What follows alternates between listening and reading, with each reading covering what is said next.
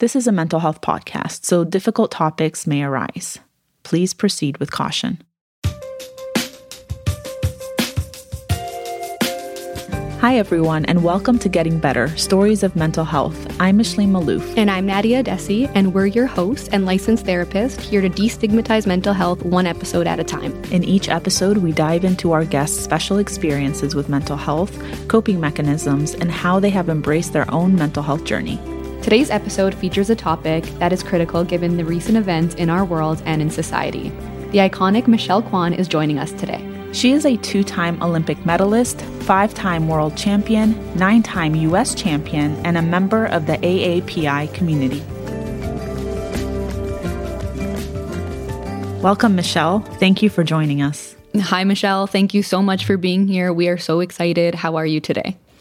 I'm doing well. Thank you so much for asking. It's a stressful time. I mean, it continues like this pandemic and all these various variants. It's stressful and it continues to be stressful. But I'm really delighted to be a part of this podcast. Mental health it's such an important conversation, and I'm glad that it's breaking down stigmas, and especially in the Asian American community. I think in the sports world, it's also a struggle because you're supposed to be perceived as this like perfect human being, physically, mentally sound. And, you know, now that Simone and Naomi and Michael Phelps and others have really been at the forefront of like talking about what they have faced, it's like, it's important that it humanizes them, but also makes people realize that we're all dealing in our own way with some challenges and personal things. You never know what people are going through. That was really insightful, Michelle. And we have lots of questions about that because of your personal, experiences in the sports world, but also a lot of questions about like the Asian community and especially the past, year and a half and what's been going on in our world. I've been a big fan of yours since I was a little girl watching you on TV. So this is like very surreal for me. And I'm so happy to get the opportunity to actually talk about really important topics as well. The first question I want to kind of get into is, according to what you've experienced, how is mental health talked about and addressed in the Asian culture? Well, it's great to be talking with both of you about mental health. It's such an important conversation to have. And yeah, well, we need to go right into it. From my personal experience, mental health isn't necessarily addressed or talked about much in the Asian American Pacific Islander community.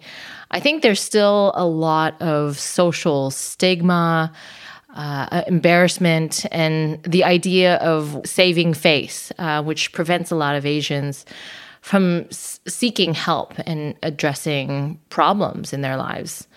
I think there are a lot of cultural factors as well, like language, gender, and in particular, there are certain factors that come into play, being an Asian American, Asian immigrant who immigrated to the United States. My parents immigrated to the United States in the late 70s with the hopes for a better life, and more opportunities. I believe their mentality was always put your head down, work hard, work very, very hard, and do not speak up. And it's unimaginable, really, to speak up and talk about mental health, like depression or anxiety or anything, stress. What's that? My parents struggled, like many immigrants, to make ends meet. A roof over head, food in our bellies. So they would probably say that they didn't have money or the means, to get help. Affordability, accessibility is really also a challenge. And if you don't have the means sometimes to get help, it's really hard. And this isn't just a AAPI or a cultural thing. It's a problem across the board. I can resonate with that because I come from a Middle Eastern background, and it was kind of the same. It's like you have to do what you have to do. And growing up with parents who were also immigrants to the United States, I immigrated here when I was 8, and they had to people please. Like people pleasing is this thing where you have to be like, really careful with what you say based on like, what you need and to be taken seriously. And, you again, you don't talk about like these issues because of resources, because of money. I remember my mom would get like an allowance from what my dad could afford to give her to pay for stuff that we needed. And it was really a struggle. So mental health is definitely like, you can't even think about getting help when you're still focused on survival. Yeah, exactly. And it's this like front that I think a lot of immigrants put forward, like put on a good face or saving face in the Asian culture, or like that side of you do not want to show. Like you don't even want to show that to your family, let alone expressing this problem that you might have that you're dealing with. And I think if you don't speak up, problems aren't just going to disappear, right? They don't go away and vanish. They become lingering, and it develops into a bigger problem.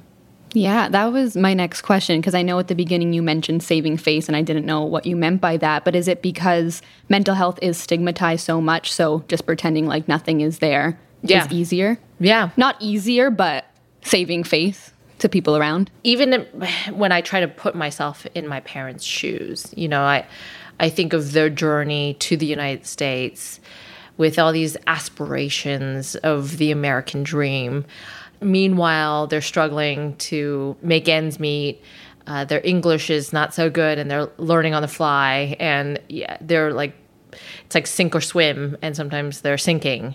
It's like quicksand. And I think to be able to address mental health and talking about the anxiety or the pressure, or, the pressure of immigrating too. Just imagine, I can only imagine my grandparents, who on my mother's side were like, why are you moving to the United States? And there's these aspirations that my mom had immigrating to the United States, and like for us, her children, to go to great school, have a better life, have a good job and go off to great college.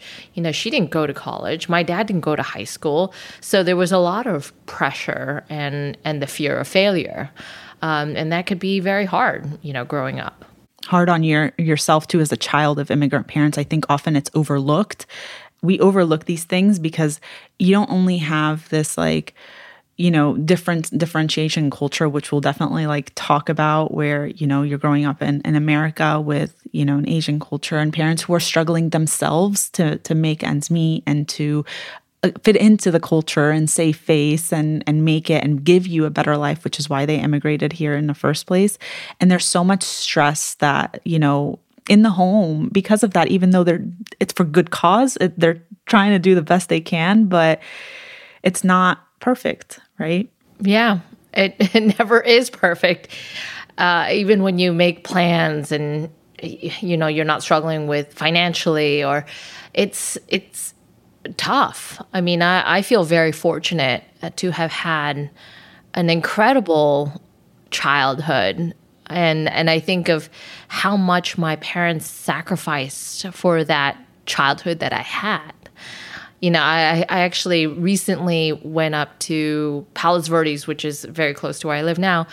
And it's my old stomping grounds where I went to elementary school. I kind of revisited where I started skating, and it brought all these wonderful memories. And I was talking to my father, and he was like, that was a tough time for me. I showed him a picture of when I was, I think, 5 years old, and I got this yellow bear. I called it Yellow Fuzzy Wuzzy, and I looked so happy. And there was my dad in the background, and he was a little disheveled. He had a tie on and a shirt out, not tucked in anymore. And he was like, that was such a stressful time. And when he said that, I was like, what do you mean? He's like, that was a time where, the mortgage and my work wasn't going so well. And then it was so stressful, but I was so ignorant at the time. Here I was like 5 years old. It was my birthday and having a good old time. And my dad, juggling multiple jobs, stressed out, and no one really to like comfort him, to talk things through. And I think of that. Sometimes you just don't know what the other person's going through. Yeah, you gave me goosebumps, like just explaining that story, because you even mentioned with people who are immigrants, they don't show it. So no one really knows what other people are going through. And even now, I'm in Canada, you're both in the United States. Like, we would never know what somebody is struggling with when they're constantly just putting on a face to pretend like everything's okay. Yeah. I mean, culturally, Asian Americans are taught sort of not to speak up. And that's a problem. When I said earlier, like, put your head down, keep working. That could be dangerous at times, because if you don't speak up, things don't change. If you're dealing with a problem, you keep quiet. Nobody can help you. You stay silent and people don't read minds. And how will they know if you have a problem? So bottom line is, they can't address the issue. In my family, I think we have evolved in many ways as a family. I look back at when I was growing up, and how we used to not emote or articulate or speak out. And for example, my parents never really said "I love you" to us, to the kids, to one another. It's just something that we didn't say, never articulated.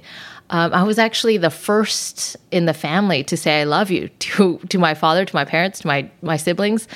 And I remember it very clearly. It was after 9/11, and it was, the wake of this tragedy, realizing that the fragility of life, and I first said it to my father when I was on the road. I was either competing or on the road doing shows. And before we hung up, I said, "Dad, I love you."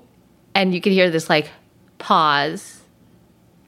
And then he said, "I love you" right back. He said, "I love you." And I think both of us at that moment realized it's good to hear it. It's good to emote and express oneself. And I think culturally, it's not that they didn't love each other. We didn't love one another, but it was just culturally, we just didn't open up like that. But now it's like the floodgates of emotions in our family. That's so inspirational. It's like that took that one step from you to say that, and it kind of changed everything.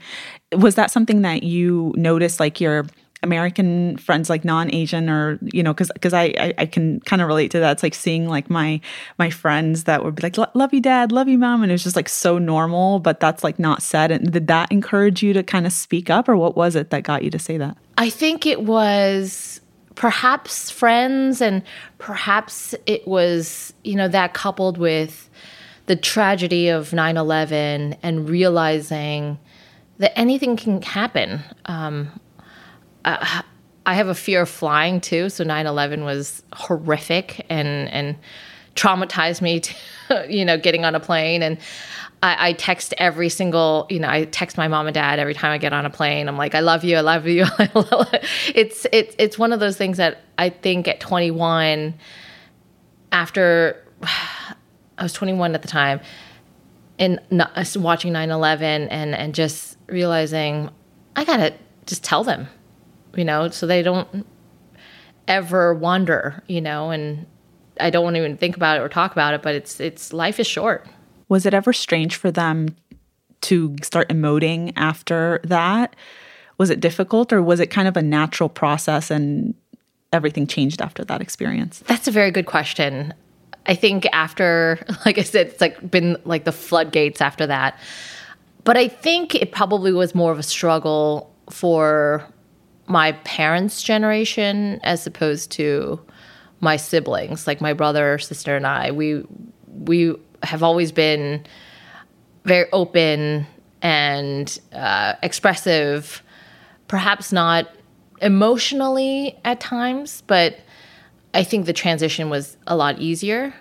But for my parents, I think it's been a gradual sort of transition and emotion and emoting and expression of love and frustration and, talking about feelings.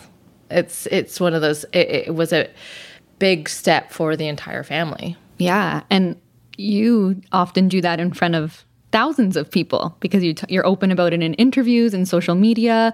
When did you make that change and decide, okay, maybe it is okay to speak up about these things? I think, like I said earlier, like if you don't speak up, nothing ever changes. So in a way, I feel empowered even more as I articulate my frustrations or emote or really be myself. Like in interviews, sometimes the questions are very difficult, but honesty is the best approach and being myself is the best approach. So whatever I'm going through and expressing sadness or frustrations or fear, I think it's a natural thing. So I think it's now a part of who I am. It's my identity, and expressing everything that goes on emotionally, physically, and for an athlete, it's tough because athletes don't oftentimes express weakness. That's not something that we tend to do because weakness is a vulnerability. But now I see it as a very powerful strength, because if you know your weakness, you can also adjust and figure out what is it that's bothering you? How can I? It's like in sports where perhaps my weakness is a certain jump. If I don't know it's a weakness, then I just turn a blind eye and it gets worse. But if I know it's a weakness, I practice and I train and I get better, and it slowly improves. So I think speaking out is a way to acknowledge there's an issue and, perhaps correcting it or perhaps just dealing with it in your own way. That's a great metaphor. For our listeners, if you are struggling with your mental health, trauma, triggers, kind of take what Michelle said in terms of if you're ignoring it, it might just get worse. But if you address it and actually pay attention to it and start to talk about it, you're in the process of healing and getting better. Mm-hmm. So in Asian culture, there's a lot of pressure and fear of failure is something that I've heard consistently. How did you deal with that growing up, and did it impact your mental health? Yeah, I mean, in Asian culture, there is a lot of pressure to succeed, and the fear of failure is great. Personally, I have to say I did feel a lot of pressure to succeed. Growing up, my parents, like I said, immigrated to the United States with the hopes of a better future, a better life, and their kids are supposed to be smarter and stronger and better than them. A life where, we have these great opportunities in America to go off to college, get a great job, make an incredible living, really living out what we all know is the American dream. And like I said, my parents made so many incredible, hard sacrifices to make ends meet, coming to this country, not speaking English, juggling multiple jobs, and, driving their kids, i.e. my sister and I, to the skating rink and back and before and after school and giving us everything, like the clothes off their back, whatever. And it's all for you. So if you fail, that's not good, right? That's not good. That's a lot of pressure to take on as a child. Of course, I knew how much hard work my parents did for everything.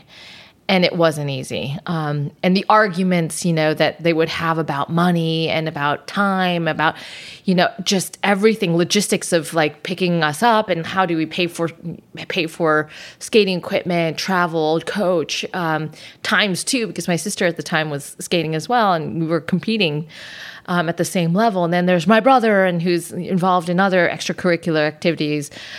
So it was a lot. And I think I had to grow up really quickly and learning and understanding how many sacrifices my parents made. So in the back of my mind was like always wanting to succeed, want to make them proud, want to succeed, want to make them proud. It was that feeling that was always there. And I, of course, had my own pressure of trying to be the best, especially in sports where you know exactly where you stand once you're done skating. The results come up. And you know when you had a bad skate or when you're like, oh, well, that didn't turn out as well as I liked, and the expectation to be better and to prove to myself that I could be, better the next time, and to prove every day, every session, so it's a lot of pressure. But over the years, I tried to realize how much appreciation I had and gratitude that the sacrifices that my parents made, and that I'm going to try my very, very best. And that's really all I can do.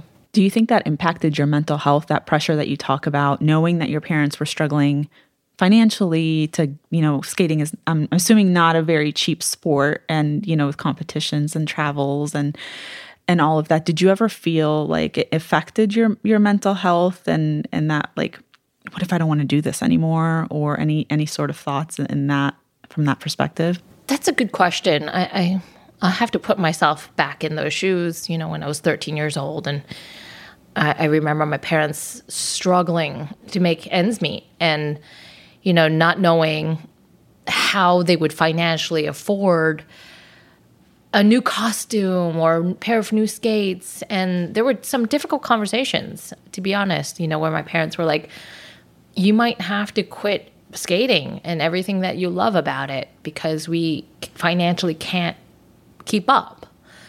And emotionally, as a kid, you don't really understand. You're like, I just love it. Why can't, it's that hard reality, that my parents were trying their very best, and sometimes it doesn't work out, and sometimes it does. And understanding that I was getting hand-me-down costumes from other skaters, and I was still, competing at the most elite level, the senior level, at the national championships in used pair of skates and used costumes. But for me, it was that sense of gratitude that I'm here without a coach, without anything, with, barely making it. But, gratitude that I wasn't, forced to quit, but still given that glimpse of opportunity, and very thankful looking back at those tough times where it could have been very easily a decision for my parents to say, that's it, no more, sorry, and move on. So I think in answering your question, the stress was great. The stress was they made a lot of sacrifices, and now I hope you succeed and do well and have fun at the same time. Mm-hmm. I want to kind of chat a little bit about, being part of the AAPI community. Did you experience discrimination growing up as a result of being Asian? Growing up, I definitely had kids make fun of me. They would make, Japanese, Chinese, Indian, and these sort of gestures. And it wasn't discrimination per se, but it was more making fun or bullying or just based on your race. And over the years, I've heard things like, oh, you speak English so well. And where do you come from? I'm like, I'm from Los Angeles. No, where do you come from? And I'm like, I was born in the United States. And if you're referring to where my ancestors or my family or my background, my parents immigrated from Hong Kong and southern China. So I speak Chinese, but I'm born and raised in the United States. Those are called microaggressions, and they kind of are in the form of a compliment. They're hidden aggressors. They come in the form of a compliment. So what you said, it's like, oh, wow, you speak English so well. So to the person hearing it, it feels, oh, it's supposed to be a compliment, but it feels kind of icky because why wouldn't I speak English so well? What is a good response? Because I try not to take it personally, to be honest. But it's an opportunity to inform, potentially to correct, depending on your relation with that person. Oh, I speak English like you. I'm an American. I was born here. My parents immigrated to the United States. Oh, did your grandparents or great-grandparents? It's a opportunity to have a discussion. And it's hard, though, to be on the receiving end sometimes. And throughout the years, I've had some interesting ones, like one where my sister and I went shopping, and this young woman turned around. I think we were checking out or something, and she kept on like, gosh, where do I know you? And I'd giggle and like, I'll just try to let her think about it, right? Maybe she'll come up with it.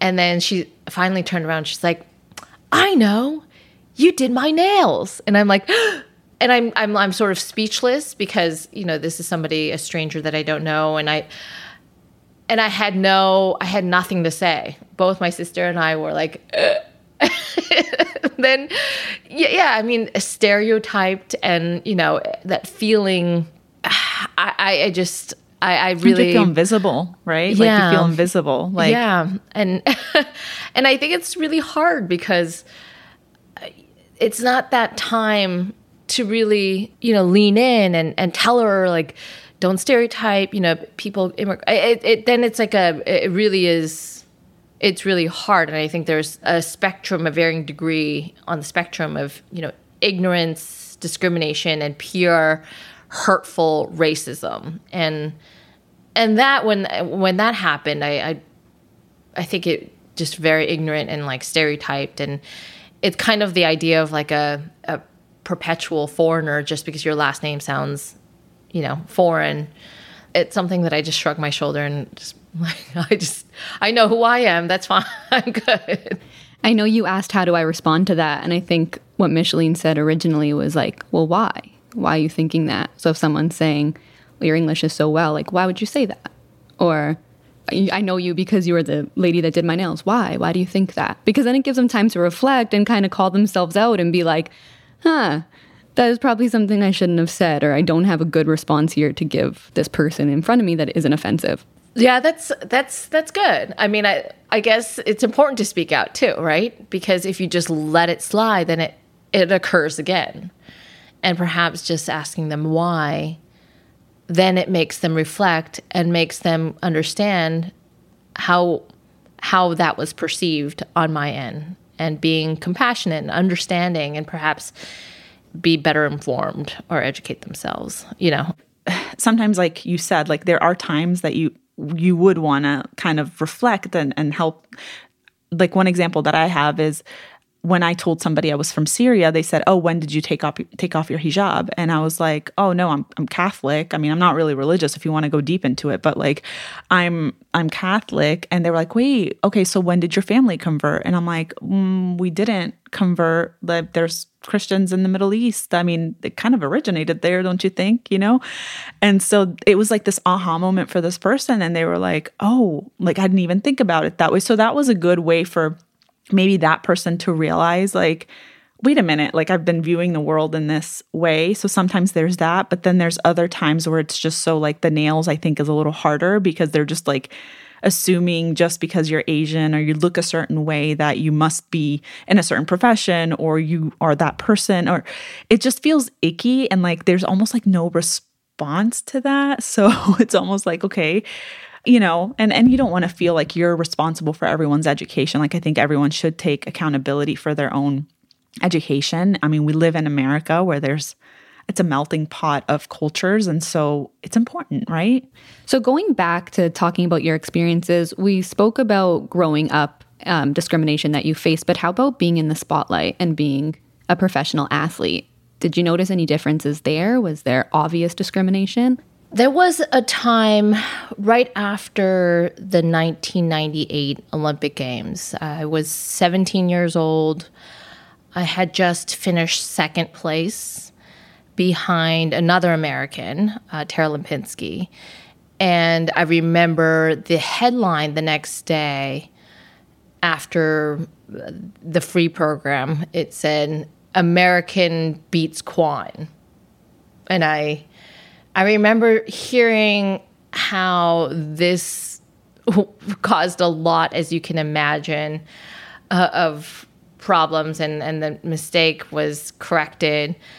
But it's that feeling like I was 17 and I was like, that was a silly mistake. Don't they know that I'm an American? And it just was shocking and disappointing. And I felt like disturbed by that headline, because here I was, wearing Team USA, representing the United States so proudly. But like I said, those mistakes happen, and I try not to take it personally. And whoever wrote that headline, I'm sure, grew and learned from it and realized that it was a mistake. And I'm sure they won't make that same mistake ever again. Hopefully. Hopefully. But that's part of the problem. I think that's like part of the issue that we're all like seeing in our culture, is that it's too often overlooked. It's too often made like it's another form of like that microaggression where it's happening so much. And it's the impact that it has on you. Like, what did that feel like for you seeing that headline? Like, your parents are working so hard to give you this life. You're an American. You were born in the United States. You grew up in the United States, and you are American. And so for somebody to just make a mistake like that would never happen to somebody who, doesn't look the way you do. They will never experience that type of, microaggression. Does that ever feel like, oh crap, like it's happening again? And it's just so, it's frustrating, and I wish it would kind of go away. Well, I think systemic racism is a problem in the United States. And these microaggressions, these stereotypes, I think it's hard because we can't solve it overnight, and when it happens to you, like we just talked about, there are ways to address it if it's an appropriate time, if it's a person that's open-minded, willing to have these conversations and talk about it, even asking the question, why? Why do you think that? Why, what makes you think that way? And you have to be patient as well. It's not you trying to correct every single person that does that. It's something that maybe you can move the needle a little bit, the better direction. But oftentimes you just have to go on living your best life and knowing who you are. Like, don't let these people who put a label on you, decide who you believe you are. I think things that happen, such as, the ones that we already discussed, it actually made me understand perhaps more of who I am as a person and where I come from and how proud I am of that background. It sort of solidified, if you will, the person that I am. And it made it easier for me to perhaps have these conversations and articulate my frustrations, but also talk about these problems and perhaps continue to move the needle the right way, the right direction. And I think right now that is so extremely important because of everything that's been happening in the United States and in Canada, especially towards Asian women with the pandemic and having leaders and other people refer to it as the Chinese virus. How do you think that impacted the 23 million Asian American and Pacific Islanders living in the United States? The last year and a half, almost 2 years, it's really has been devastating to see the 150%, if not more now, increase in violence towards, like you said, towards Asian women in particular, and our elders who are so defenseless. I think of the dangerous rhetoric that was coming out of the White House, in particular, our former president worsened at the height of the pandemic, calling it China virus and Kung Fu virus. It really put a target towards Asian Americans as the root and the cause of the pandemic, which we all know is ludicrous. What our leaders say is really important. And I was at the time, in the last year and a half, I was working for Joe Biden on his presidential campaign. And I leaned in even more because we needed a new leader that doesn't discriminate and doesn't throw around racist rhetoric like Kung Flu virus or China virus, because that can be a real problem and worsen all the challenges that it's not moving the needle in the right direction. How did that impact you personally and your family? Were you ever scared for yourself or for your family? Yeah, I was definitely scared when my mom, my sister, my aunts, everybody, all my friends who are AAPI at the height of, well, I wouldn't even say the height. I mean, the continuing increase of violence toward the Asian American community. This is something that needs to stop, and we need to be able to voice that this is not okay. It's beyond a hashtag Stop Asian Hate. I think there's so much to be done in terms of understanding, and so much that needs to be addressed in this. Yeah, it's really hard to answer this question. It's really hard because I'm assuming it's very emotional and personal to you as well, but it's like much more than us, like, putting on a hashtag on social media. Like, there needs to be systemic change, and it needs to start, like you said, leaders were, feeding into this. And I would argue that they even, started all of this with the rhetoric that they were using.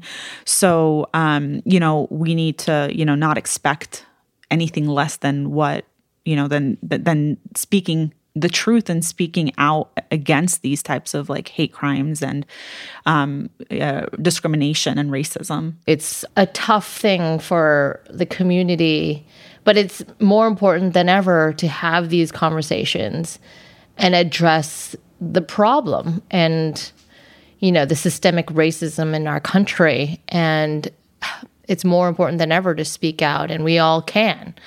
If you have a platform, use it. Educate yourself, learn about different cultures and backgrounds and history. The AAPI community has faced, painful history of racism that dates back to the 19th century, including the Exclusion Act of 1882 that prevent Chinese workers from entering the country. There's so much that one can do, and if you see something, say something, as they say. If you can contribute or volunteer your time to support organizations that are doing incredible work, do it. Be a part of the change that needs to take place in moving it the right direction. And I feel like the rhetoric, like we mentioned, of the China virus or Kung flu virus, that's a problem. Like, we have to make sure that our leaders are held accountable for what they say. And make sure that we stop as a country racism, because we all have to work together.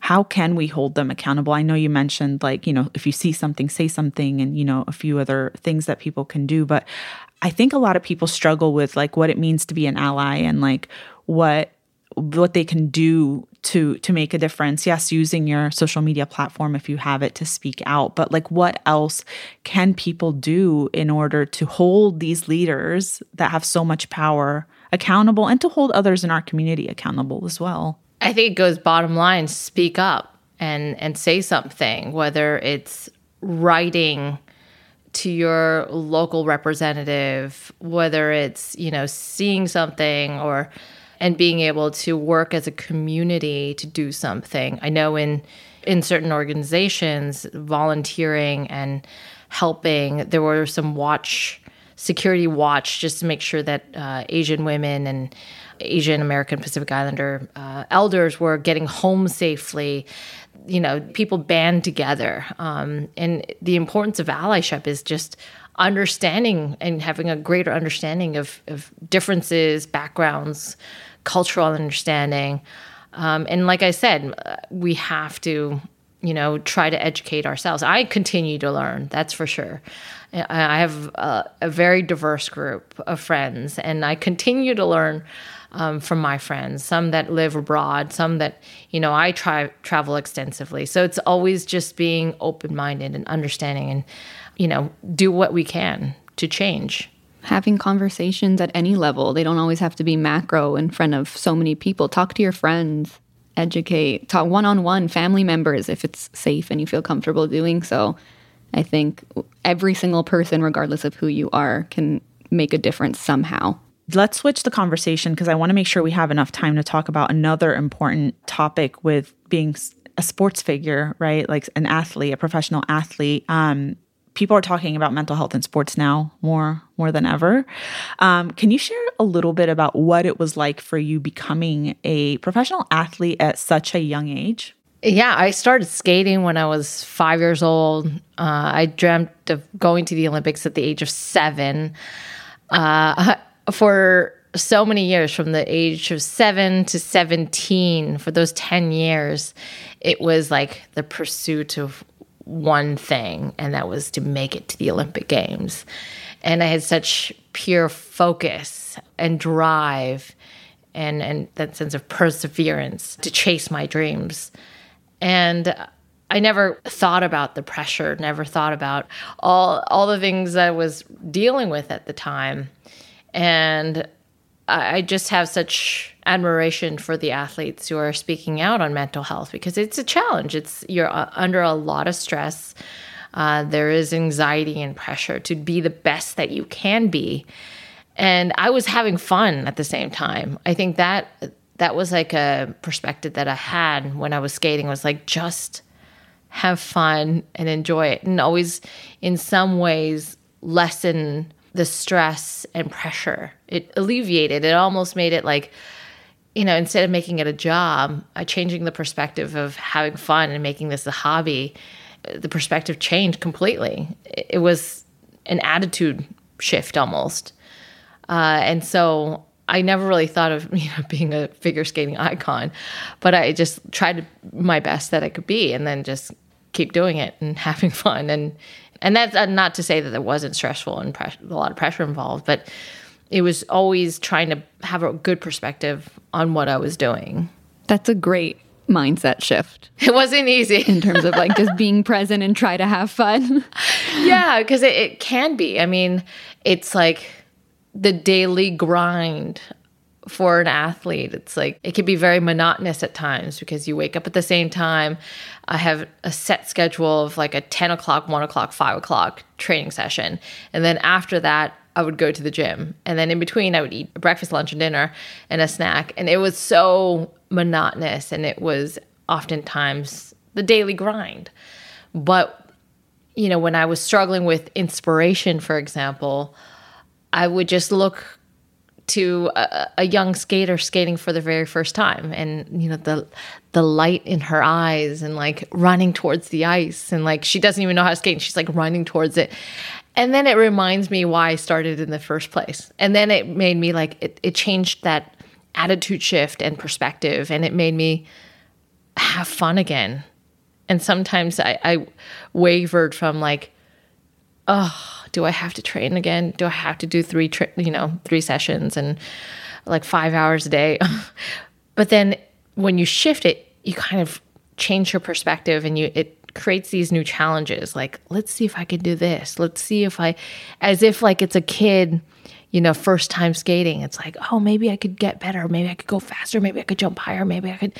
And then it lightens the mood, and it somehow takes the pressure off. Not to say that you turn a blind eye to it, but it's suddenly you just have a different perspective.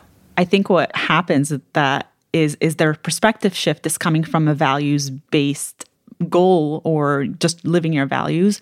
So it's not necessarily that you have to change your mindset in the sense, but I think what's happening there is like you're going back to the reason why you started to do it in the first place, and your why. And I think when a lot of people start losing motivation, we lose touch with that why. We lose touch with our values.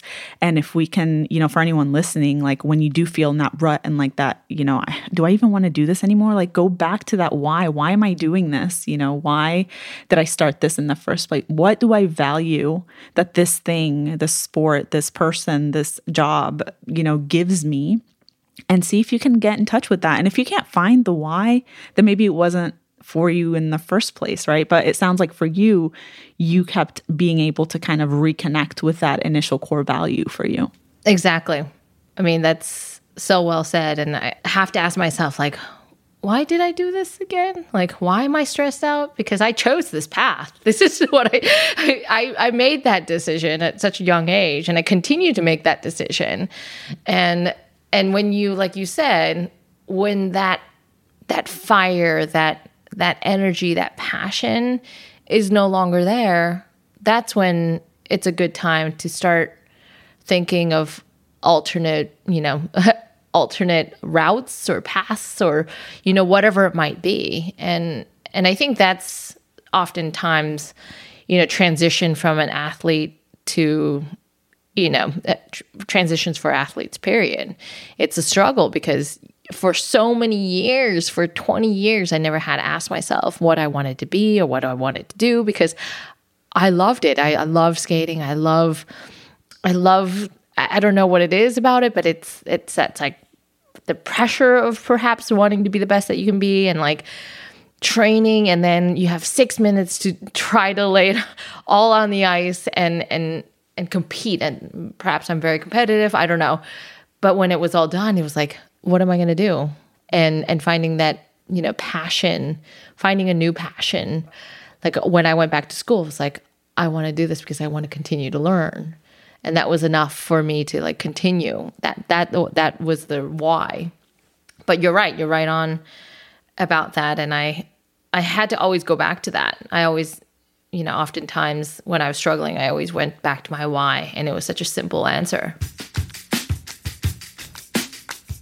During our talk with Michelle, we learned how hard it is for the Asian American community to open up and ask for help. She mentioned her father immigrated to America and made it seem like they were fine and nothing bothered them, until one day she bravely opened up and talked about how she was feeling.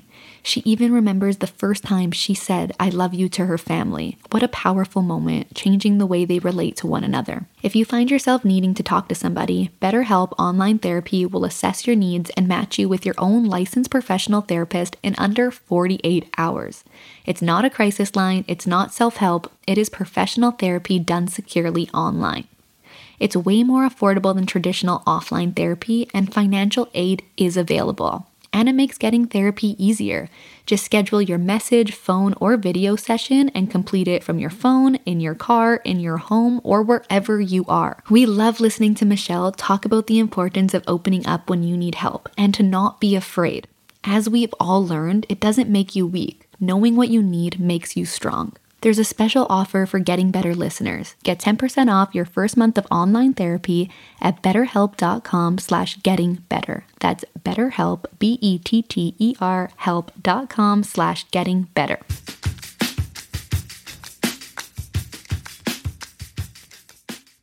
I know you vocalized your support for Simone Biles, Naomi Osaka, Michael Phelps. What was your initial reaction when you heard all these things coming out in the news? When I was watching the Olympics and, being an Olympian and glued to the television for 2 weeks, actually longer because I love Paralympics as well, which is after the Olympics.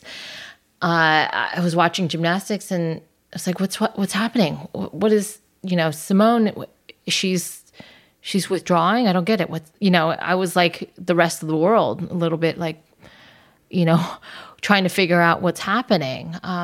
But when she spoke out in her press conference and her really showing her cards, she made a very quick decision. Perhaps as a spectator, it was like, I want an answer now. But it was like then a few hours later, when she did pull out of the team competition, but she didn't want to pull down the team because, she was talking about the twisties. And like, I can only imagine what mentally and physically, how difficult that is to do everything that she does, in the vault or whatever that she might be doing. And the fear of like, if for figure skating, if you, what we call like pop, we like open up in the middle of the jump, I kind of know that I'm not going to be upside down. I just know that. Like I might fall hard and like scrape and hit whatever, but I know I'm not going to, break a neck. So for her to vocalize that and articulate in such a short amount of time from the moment she pulled out to like the press conferences and like journalists and hundreds of reporters, if not thousands, and millions of people watching her, what she was dealing with. And it's really admirable to vocalize that vulnerable side and our perception of her, at least mine was like, she's this indomitable figure, the superhuman, Simone Biles flies in the air, does, things that it can only imagine. And for her to talk about it, that she has shown everybody that it's important to take care of yourself. And she stepped up and she was like, I need to deal with this. And being so open and vulnerable to the public. I am so proud of these athletes as they speak up, because you mentioned, like, we view them as these, like you said, Simone Biles, these are professional athletes. They've got it all together. And it's almost dehumanizing sometimes, I think, if you really sit down and think about it, because we then expect them to be perfect at everything, emotionally, physically. And with the pandemic going on, we had like 18 months of pandemic before the Olympics went on. So she was dealing with the same traumas that all of us were dealing with, not having to practice and compete and go to a world event and be put on this platform with no fans and no people close to you. And I'm sure the energy is different there, plus the twisties. So I think, we do have to be a little bit more compassionate, but I think it also has to be more people have to open up. And I think those conversations, there's always backlash. I know there was on social media a lot of support for both of them, but there was also people that were like, she let Team USA down. She, is a failure. And what do you say to people that say those kinds of things, knowing what you know as an athlete, with the pressure and everything? It goes back to what we were talking about earlier about you don't know what someone else is going through. You might understand, but you're not in those shoes. And everyone's trying to do the best that they can and make a decision that's good for themselves and for the team. And there was so much pressure on her, and she vocalized that. She was talking about her feelings and what she was going through, and then the twisties, and that's all you can really expect. I definitely saw it and I said, wow, she's putting it all out there, because she could have easily not answered any of those questions and walked away, but she stuck around. She cheered on fellow athletes and was really good sport. So it's not that she wasn't trying, she's trying her best. She showed a weak side. I don't know if I can do it.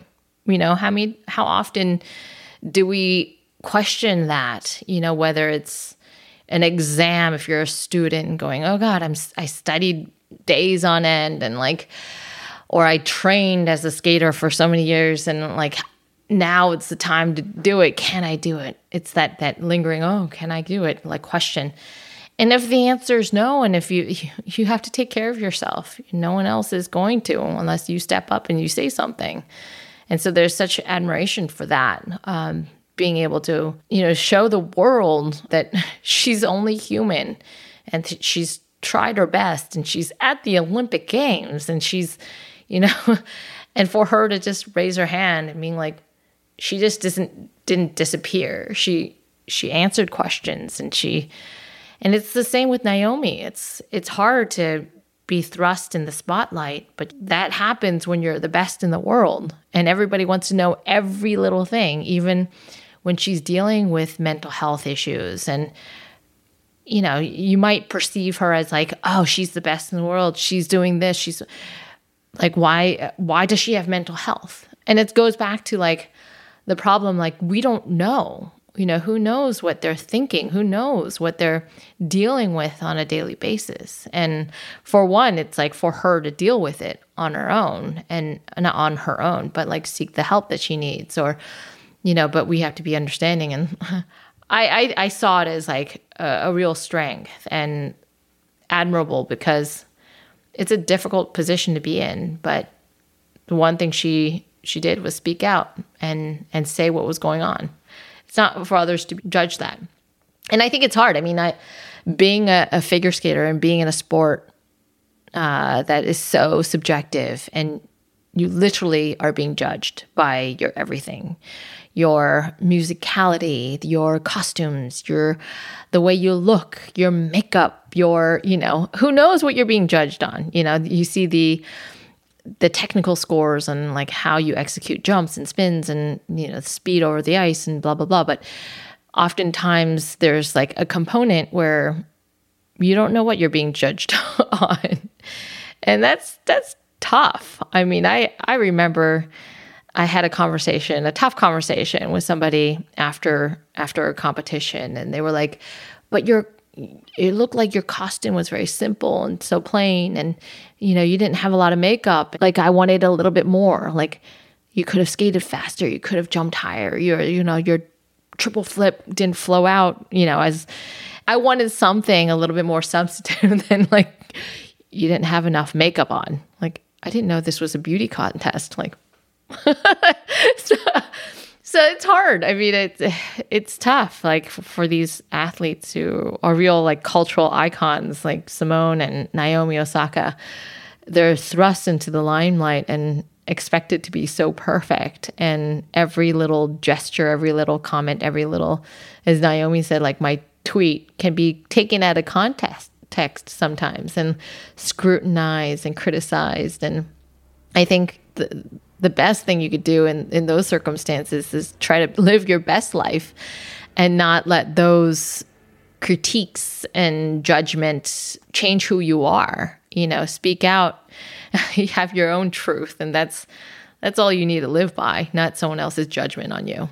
I love that. And it's an important topic, this like image stuff, that there's so much pressure. And you personally have mentioned in interviews that you've struggled with, anxiety and body image issues. And, one of the examples, it's like, why are you commenting on my makeup and my outfit when I'm like doing things here that are pretty impressive? But can you talk a little bit about like what it's like, being front and center of the world in the Olympics, and on top of that, struggling with body image issues or mental health, like anxiety? I grew up in front of the public eye at the age of 13 years old. It was during the Olympic Games in 1994. I was sort of thrust into the limelight with the whole Nancy Kerrigan, Tonya Harding. I was the alternate going to Lillehammer Olympics that year. It was like the most watched. I think it broke all the records, surpassed Super Bowl ratings, etc. And I was, I had interviews, and I was like, at 13 years old, like, I saw myself on magazines and newspapers and on television, and it was a little bit shocking. And, it was hard because I went through puberty in front of millions of people. And like I said, skating is a tough sport because you're judged and critiqued and scrutinized every little thing that you do, from what you're wearing to the music that you chose to how you look in terms of body image. And I know that a lot of figure skaters, a lot of my friends suffered with eating disorders. And I had to like make sure that I was a certain fighting weight, as I said. So it was tough. And, at times going through this in front of the public eye it was hard. And luckily I had an incredible support system with my incredible parents, my coaches, I had a fabulous trainer. So throughout the years, that support system that like helped get me mentally, physically sound to be the best that can be, and also to be able to put your best foot forward. And what does that mean? To be able to like deal with certain things that were challenging. There was a lot of pressure, a lot of this and but try my best. So then I don't think anything when I'm at a competition, but trying to do an incredible skate, both short program, long program, and simplifying it to that. Thank you for sharing that. It's so meaningful. In terms of judgment and mental health, is there one thing that you would like to share with anyone who is listening, who is potentially struggling or who has gone through similar things that we've talked about today? I think bottom line from our conversation is about speaking up and about acknowledging some issues that you might have. I think personally, there were times that I reflect back at, like when I was a teenager competing at the height of my athletic career, I could have had somebody to talk to that was a sounding board. But, I was dealt with my own like social stigma and like the idea that you're seeking help mentally. What's wrong with you? But there's nothing wrong with you. You need to be able to talk to somebody. Make sure that you're getting the right help. Make sure that you're speaking up and surrounding yourself with the people that can help you. I love that. And you're right, that has been a theme, whether it has to do with the injustices in our culture and the systemic issues going on, whether it has to do with mental health or seeing someone struggling, speak up and talk to someone, ask for help, even if it's a friend. If you don't have access to mental health care, don't have access to medical care, talk to someone who feels like a safe person to you that might just listen, to you and offer you a warm and safe space to be. So thank you. This has been such an insightful and deep conversation. And we thank you so much for being so open and vulnerable and sharing your experiences with us. I'm so glad that this message is getting out there, and we know that so many people are going to resonate with everything you have to say. Well, I appreciate having this conversation with me. And it, like you said, it's so important for all of us to talk about it. And it's tough. I'm like sweating here thinking about, and it's so important to acknowledge. Yeah, it's a hot topic, and it really is, because it's also personal. Thank you both so much for this and including me. Thank you.